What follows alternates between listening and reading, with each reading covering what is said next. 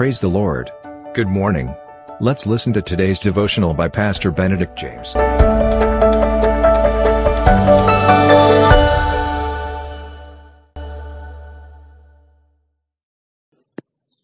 Greetings to you once again in the merciful and omnipresent name of Jesus Christ.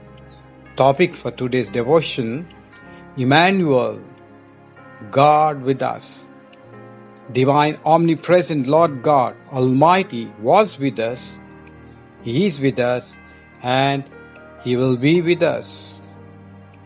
Well, the word Advent comes from the Latin verb venio, venio, means to come, and the advenio means to come towards. Advent is a time to celebrate both past and the future. Let us listen to the prophecy of Isaiah once again.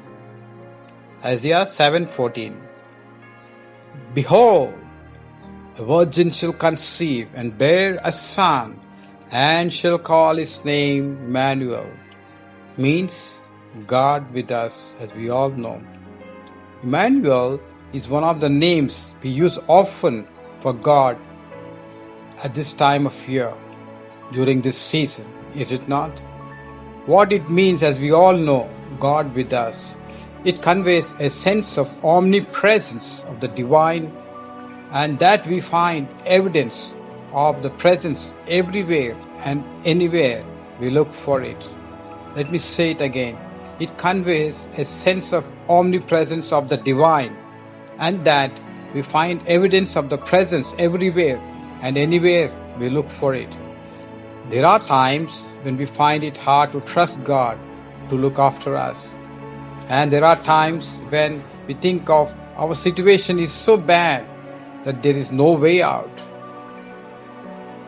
There are other times when we think we know the best solution to our problems, and so we don't bother to ask God for help till we land into unresolvable problems of hurricane proportion. All these three statements we might have experienced in life one time or the other. How we experience it depends solely on our individual relationship with Emmanuel, the Lord God. Otherwise, how we face it depends solely on the individual relationship with Emmanuel, the Lord God.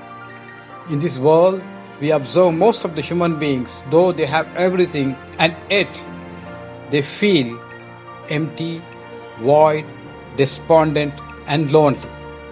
Only and only when we and the world gets truly connected to this Emmanuel, which was prophesied long back, 2000 years back, then we can experience the true, omnipresent, divine Lord God Almighty's presence. Few of the promises of Emmanuel. Romans 8:31 says, if God is for us, who can be against us?